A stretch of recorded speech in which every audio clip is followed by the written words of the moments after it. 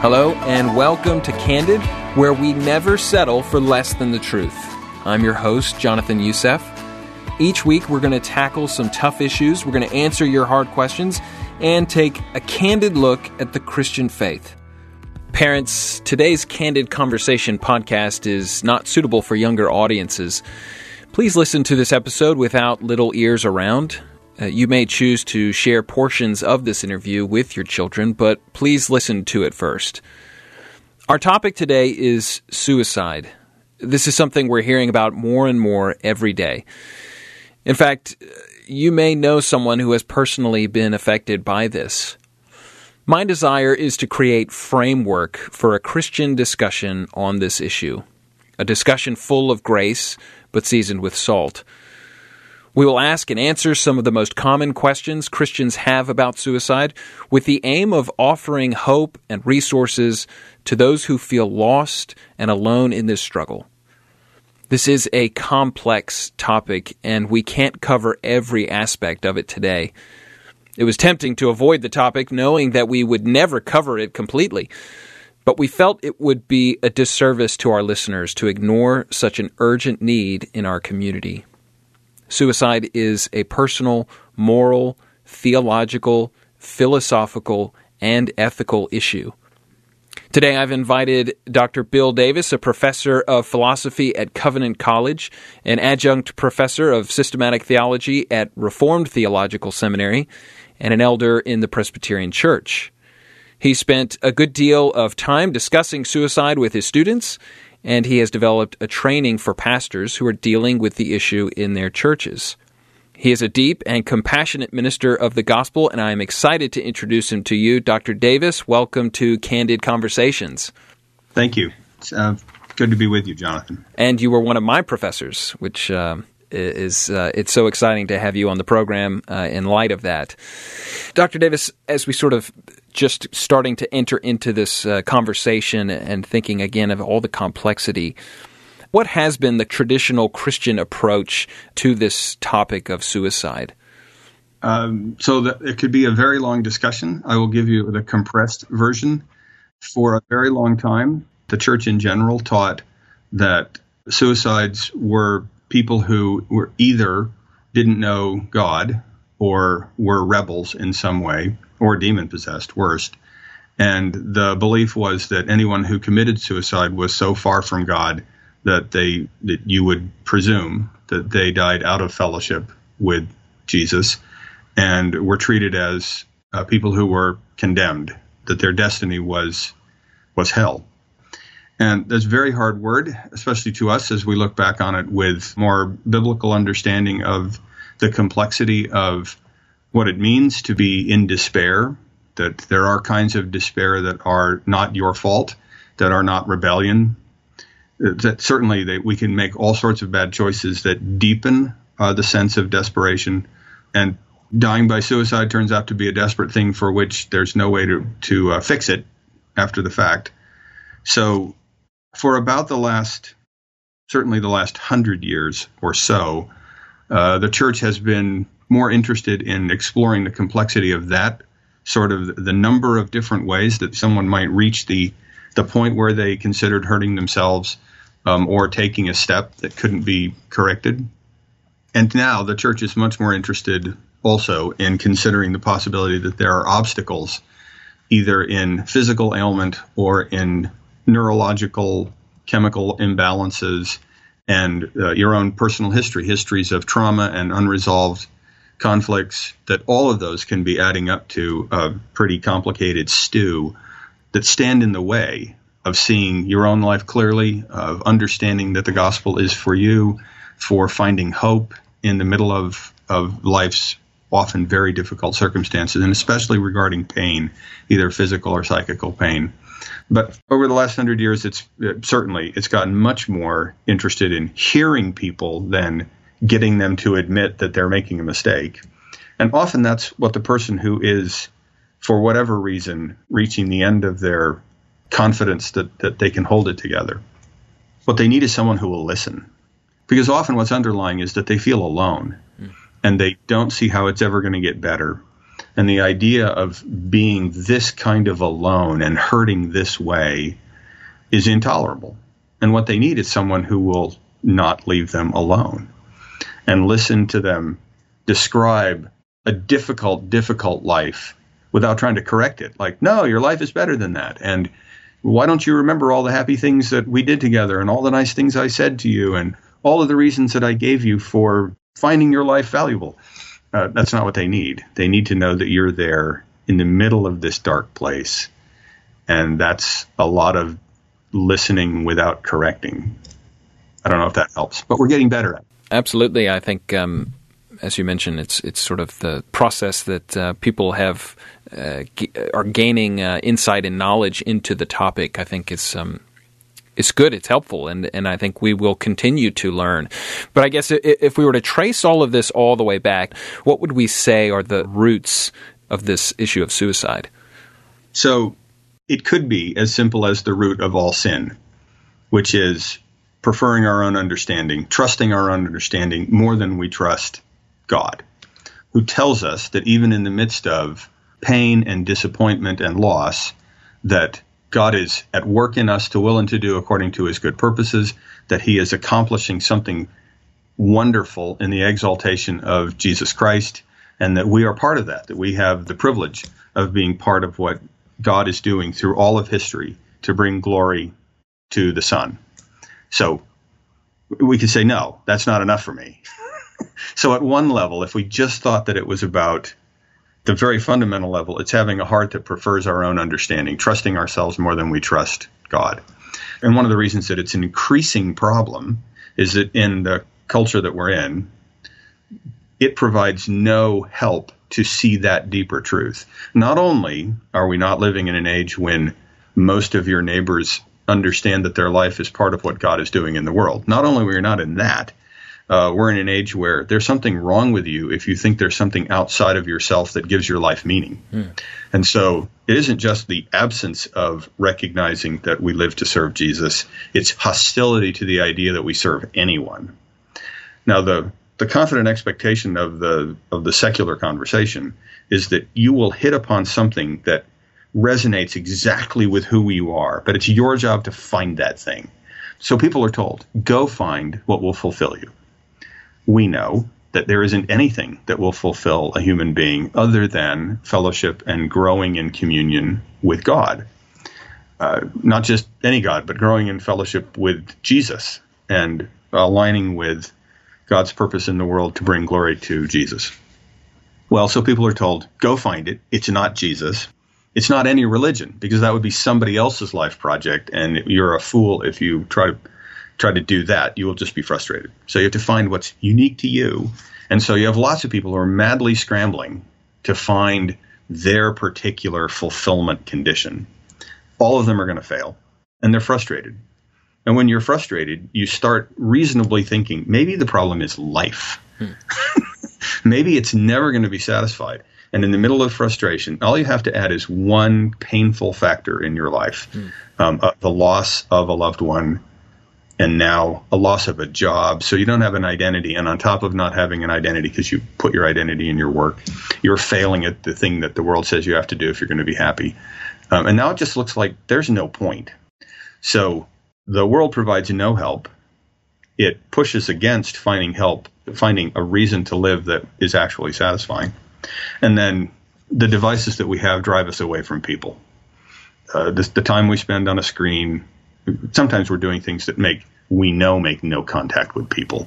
We're making contact with angry people on Twitter, but that's not human contact with people. Or we're making contact with ideas, reading op-ed pieces or looking for news stories that tell us that things are finally going to go the way we know they have to, or we're all doomed. So we're madly searching for something that will affirm, okay, the world's not awful. It's worth going on, and it's not there. But we're also not connecting with people, which is another part of what the Bible says we need in order to be not alone and to thrive in this life. And so time spent on your phone is, other than utilitarian functions, which have the purpose of getting you face-to-face with other people, are probably deepening your sense of desperation that it's just never going to add up to something satisfying. So it's one of the reasons that it appears to be on the rise. Another is just affluence. It turns out that suicide in cultures, if you look around the world right now and you look, so where are suicide rates high? Well, they're the highest where people are rich. Yeah. Traditional villages where the drought may kill them all, suicide's not a problem. And it's partly because they've got deep human connections on which their survival depends. And we're now rich enough that we can pretend that we can all be perfectly self-sufficient pleasure centers looking for the next exciting experience, so long as we don't limit anybody else's chance to find an exciting experience. And it's spiritually crippling. In fact, we are depriving ourselves of what we need in order to deal with even minor setbacks because we're disconnected from people. You mentioned how these numbers are on the rise, and we know so many young people seem to be struggling with this topic, and they're being desensitized to the topic by watching programs like the number one program on Netflix, 13 Reasons Why. And so, one, have you watched it? And two, what are your thoughts on a program like that? My wife and I got the series. We got Netflix, and we watched all the episodes of season 1. So I made the investment. What the main thing you learn from the series, and I know that's not the producer's intention. Selena Gomez was the executive producer. I don't doubt the sincerity of her intentions to raise the issue and to start a conversation. But the principal thing that you would learn if you watch the whole series is high school is awful. And if you feel invisible and you feel like other people don't appreciate you, you can make them pay if you die by suicide in a carefully crafted way that makes them all deal with it. That's the main thing you learn, is that it'll work. If your principal goal is to make people deal with overlooking you, here's a method. And it's horrific. And this audience, you said it was the most watched Netflix, and it is. It's also the most watched Netflix show that was watched by people who had defeated the parental controls. So children who are watching it when their parents don't know that they're watching it. So there isn't someone to talk to them about what it means. What it means when you feel like the whole world is turned on you. It's really hard to watch. And one of the most common criticisms in the not just Christian commentary, but secular commentary, is it breaks every rule that Hollywood had established for the portrayal of suicide. It shows the effective way to end your life rather than the approved, actually it might not work way. So I think if you just binge watched it, that it would suck you in, and even somebody as thoughtful and mature as you would walk away from it thinking, I don't know, what is the point? Yeah. It sort of plants those seeds in your mind. It's certainly not entertainment, but as part of preparing in a position to be more helpful to someone who is spiraling down, I can see a value if you do it together in community and you're talking about the ways that it's mischaracterizing some features of even what should have been evident even from the protagonist's point of view.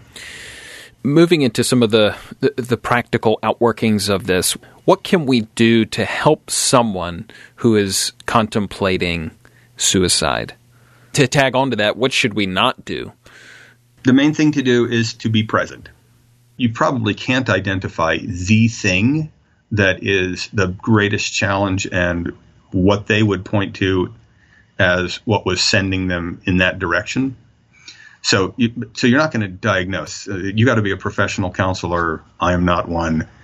I have friends who are, and they say, all of them say, as soon as you become aware that there's somebody who's your friend that you want to help, you should not try to do it alone. You should get them connected with a Christian who does this, who's trained, who has experience, because you're going to miss things.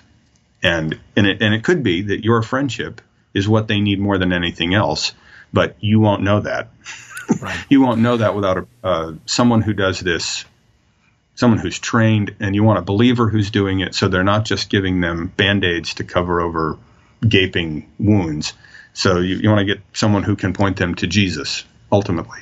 So you want them to get help. And it doesn't have to be someone who can prescribe medication, because a professional will be able to point them to someone who can say, in our conversation so far, it's become evident that it might help you to talk to a psychiatrist or to your pediatrician. Often with teens, they're seeing a pediatrician who's fully qualified to make recommendations and to make prescriptions and to monitor the effect of those medications on their ability to handle what they're going through. So you want to get other qualified help, but then the most important thing is to be the antidote to the lie that no one cares, that they're alone, because they're going to go all the places, and they might even end up, if they get comfortable enough, they're going to say, God doesn't love me, my family doesn't love me, I don't have any friends, no one would miss me if I disappeared. Right. Well, all of those are like huge red flags, and you would know that they're huge red flags. And the temptation to argue with them is huge. And that is to say, wait a minute. No, I love you. Your family loves you. Of course, God loves you. Have you have you read the Bible recently, kind of thing? And they certainly need to be going to God's word. That is an important thing. But the first thing they need is just that you aren't leaving. You're still there. Yeah. And you're listening. And where appropriate, you're affirming that would be hard. Often people are frustrated that people are still there, but they're trying to convince them that it doesn't hurt. No, being lonely, feeling unloved hurts, and you can help them. It's an important part of saying, I know this, to say, I know this hurts. I'm so sorry that you're going through this. Those are all true. There's nothing deceptive, it's not manipulative, it's just true. And we all know enough about being broken in some other way that we can honestly say, this is lousy, this is hard. Sometimes the most effective thing I say is, the world is broken, and it has a Savior. And part of his recovery work is later. And it's so hard, I know. And it isn't that you're going to end up turning the conversation to your own struggles or anything, because what they need to know that you're there for them and to listen and not to talk them out of being sad. It's okay to be sad. Not forever. Right. Not as your constant state of existence, but we're not with people all the time. For all you know, this is their low point, and it's okay for you to say, I understand that this is a reason to lament. And lament is high grieving, high hope. It hurts. The world is broken. I don't know how to fix it. That's grieving. But God does. And he's going to fix it. Maybe not in a way that I will recognize until Christ returns, but God knows what he's doing. That's high grieving, high hope is lament. It's something that we aren't very good at. No. Because we're a fix-it culture, which means our hope is in us, and our hope is in quick. And so either we deny that the world is broken in a way that we can't fix, or we insist that it's going to be fixed quickly if we do whatever the leadership is telling us to do. It's one of the reasons that prosperity kinds of gospel are so attractive. Right. You go to people who are in fact hurting, and you tell them you have a quick fix based on something they can do. Well, yeah, that makes perfect sense. That's trusting in your own understanding. But my friends who are thoughtful and self-aware that they find themselves with negative talk spiraling down into a place where they know they can't get out of it themselves, what they find helpful is they go to the Psalms and they just read them out loud, because the whole range of human emotions are there, and it's inspired. It's the Holy Spirit expressing anger and loneliness and even despair. Psalm 88 ends with, darkness is my only friend. And that's the psalmist, inspired by the Holy Spirit, and that's where it ends. It doesn't end with, and yet the Lord is reigning over everything. It just ends there, which means sometimes that's okay. So I think for almost all emotion management, go read the Psalms. Start in the 60s maybe, and just go someplace alone and read them loudly. I've done this for frustration, but I am told that it's helpful. in thinking down that line, for the person that we know is a true believer, but to them they say the suffering is so extreme, what are some of the things that we can do for that type of person? Well, as I should have said before, you're praying for them and with them openly. You're saying, I don't know how to help, but I want to. Lord, open our eyes to ways that I can be helpful. You're praying that when you're by yourself, and you're praying that with them. And in that, the reason is not because you're looking for a way for the whole thing to be over so you can move on to something else, is that you want to know how to be their friend. Satan loves the lie that we're alone and that no one cares and that we're going to have to fix it ourselves. And so the things you're doing when you're praying with them, you're saying, I know I can't fix it, but I know someone who can, and I want to be with you while we cry out to the Lord together. And you don't correct their prayers. When they pray, Lord, I can't see you, and I doubt that you are there. You don't say, yeah, but we're praying to God. You don't, that doesn't help them. So you want to join with their heart and in part hold them up. Together you are praying. And it's possible that the time that when they're alone, they're not able to pray because they come up with a good reason why God wouldn't be listening right now, or why their sin is so great that they don't deserve for God to be listening. And so you can go and be there, and together you pray, and you carry them through this struggle to believe that God would listen. So that's if they're a believer and they want, but that's not going to be the first thing. It's not going to be, I've been here 10 minutes with you, let's pray. It's, I've listened to you, and then it's another day, and you've come back and you're listening some more, and you say, would it be all right if I prayed for us? And they might say, yes, and then they're surprised that they're able to pray because you're praying. And it might be a long time since they've talked to God truthfully, and this will really help. It's not a solution, but you're not doing it in order to fix it. You're doing it in order to be another broken sinner who's, at the moment, slightly less crippled about this.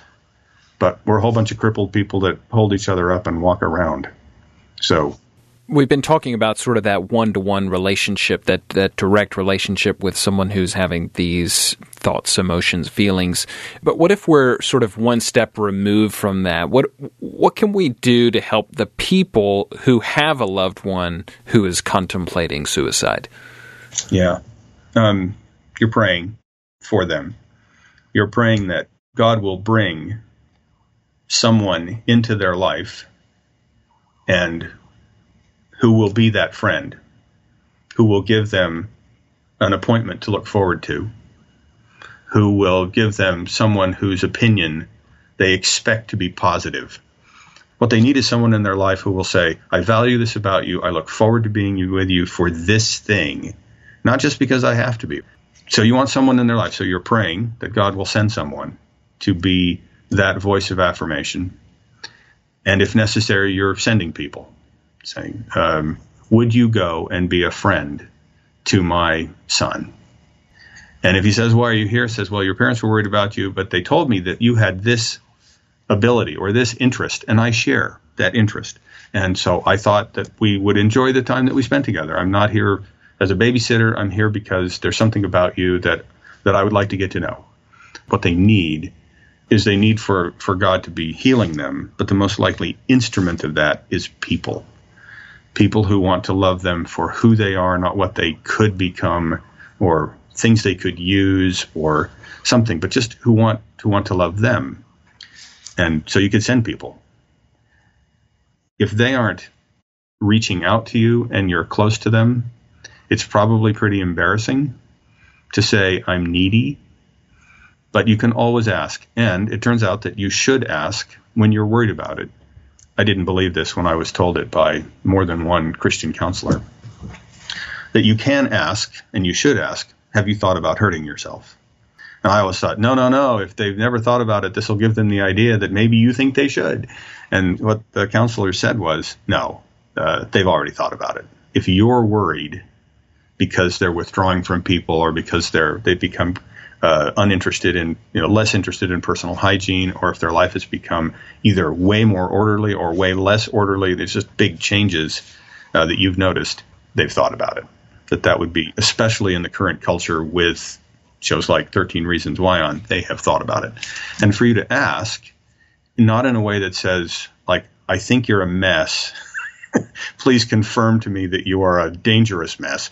You're not asking it that way. You're just genuinely curious. Have you thought about hurting yourself? Then they're empowered to talk about it.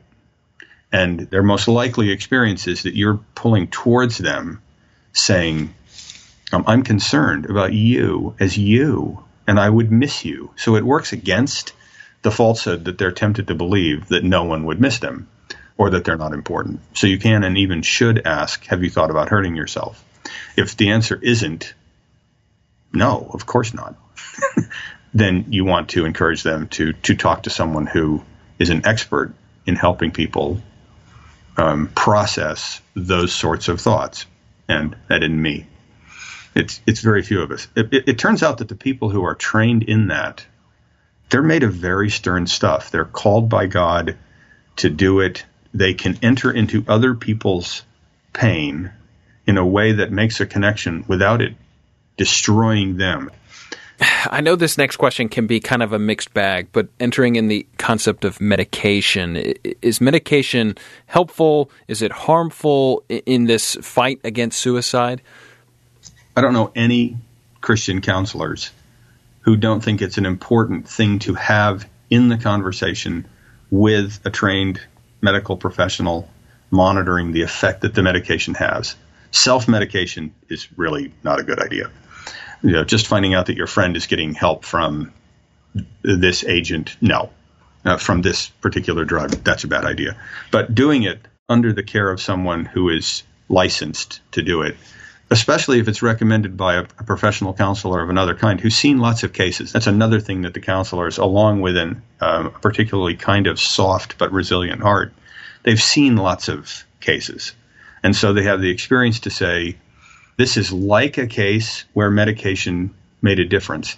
Medication isn't a cure. It doesn't fix things. It removes one kind of obstacle, an obstacle that psychic pain sometimes. It removes an obstacle.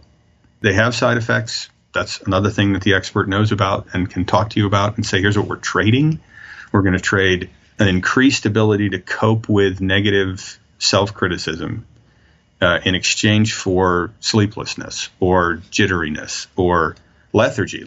They do different things. But all of that up front, that's what a professional can do.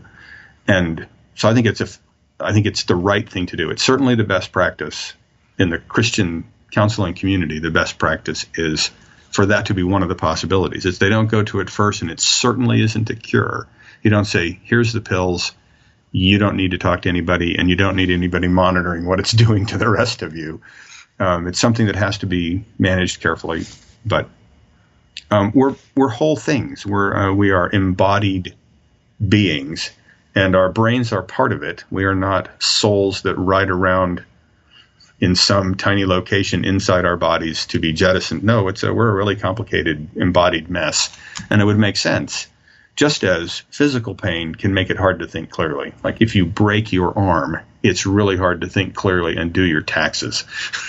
It would make sense that if you had a chemical imbalance in your brain, that it would make it hard for you to focus, believe affirmations when you hear them, or whatever the challenge is.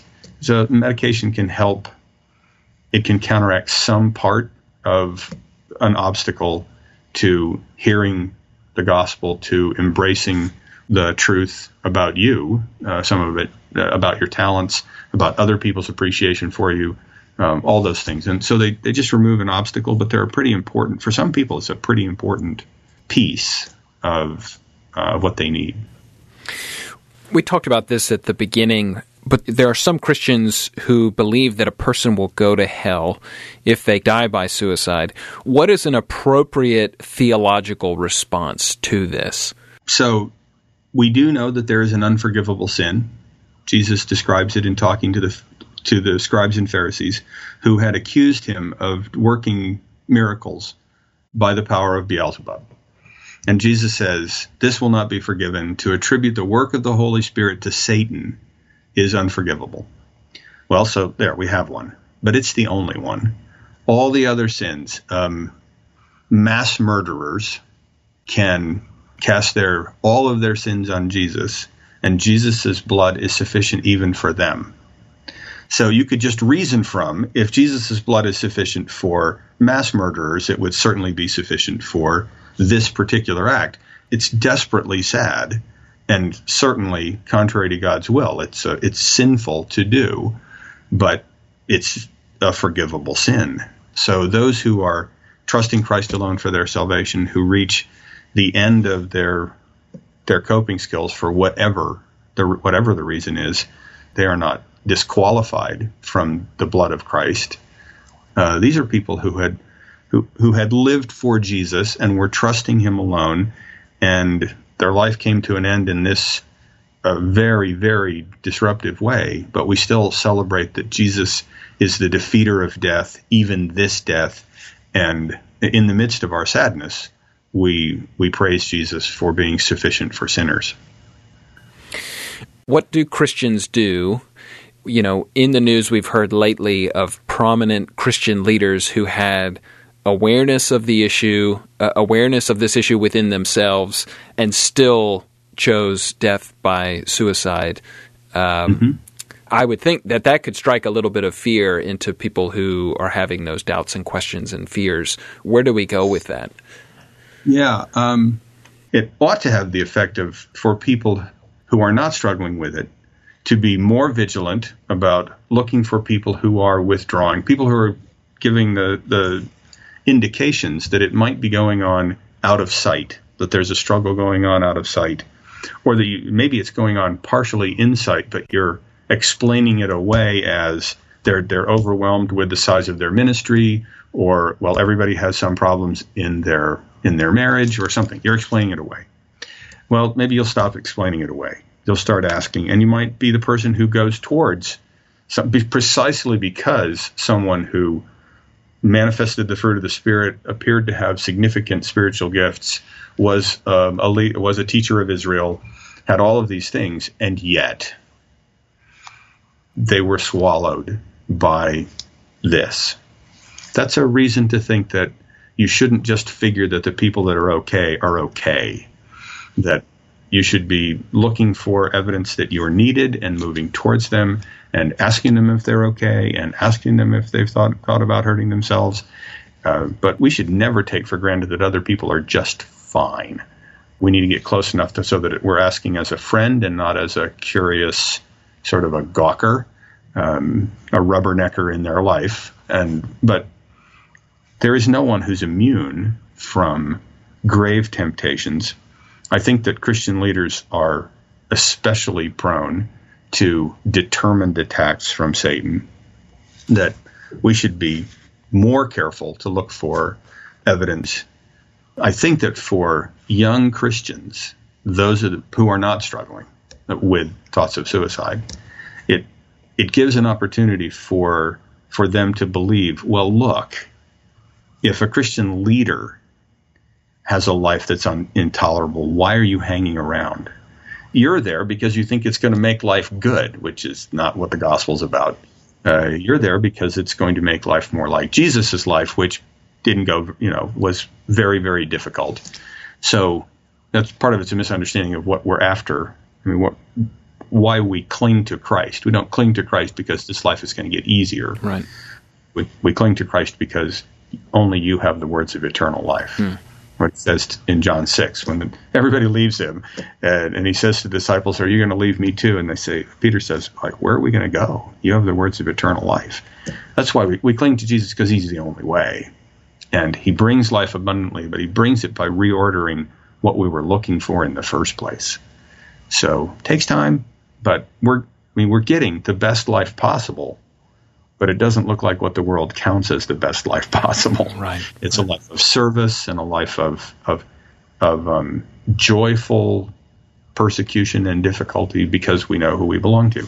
So I think that's who's most at risk from a high-profile suicide. is people brand new to the faith who are susceptible to the objection that this is evidence that it's never going to get good the way you thought, only you thought about it the wrong way. Right. I know you've spent a lot of time and a lot of work on studying and writing about elderly and end of life, and so I guess my question would be, is there ever a case where suicide is an acceptable alternative, whether it's the elderly and end of life or terminal diseases, or sort of thinking down that track? Just as we know that taking your own life is not unforgivable, we also know that it's a sin, that we are not the owners of our own lives, that what the Bible consistently says is that life belongs to God, that He's the Lord and maker of life, and it's not ours to dispose of, even when we're in great pain. For people who know Jesus, and they know that their life is serving the ultimate purpose of glorifying God, even great pain, and we know this from the history from church history, even great pain is counted as something worth it. Not that it's real pain, and not that it's something you seek out.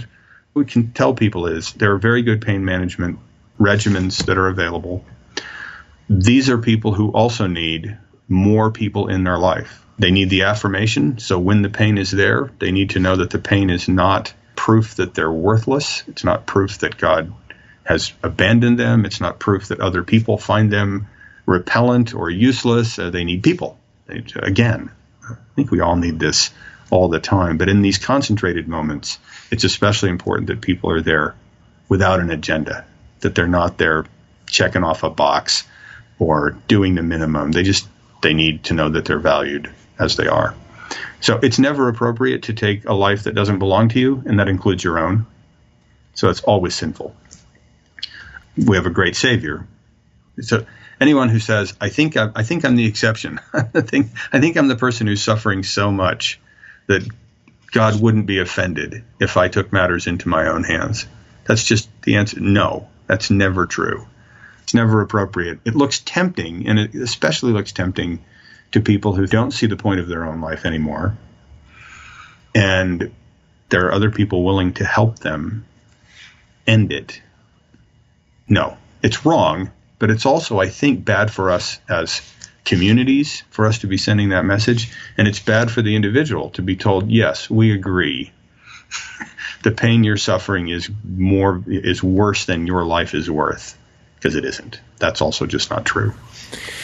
Well, Dr. Davis, it's been such a privilege to sit down and talk with you on such a complex and massive issue, but extremely important. And so we're grateful that you've made the time to come and talk with us. And thanks. Thank you for coming and being with us.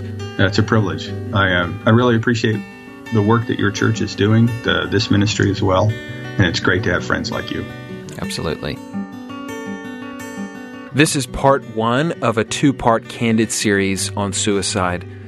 Next week, we will talk with a young woman who lost her mother to suicide and a counselor who will help guide us as we minister to those struggling with suicide. If you are personally struggling with suicidal thoughts, please reach out to someone. If you're involved in a church, please contact your pastor. If you are not connected with a church, please call the National Suicide Prevention Hotline at 1-800-273-8255. That's 1-800-273-TALK. Or visit suicidepreventionlifeline.org.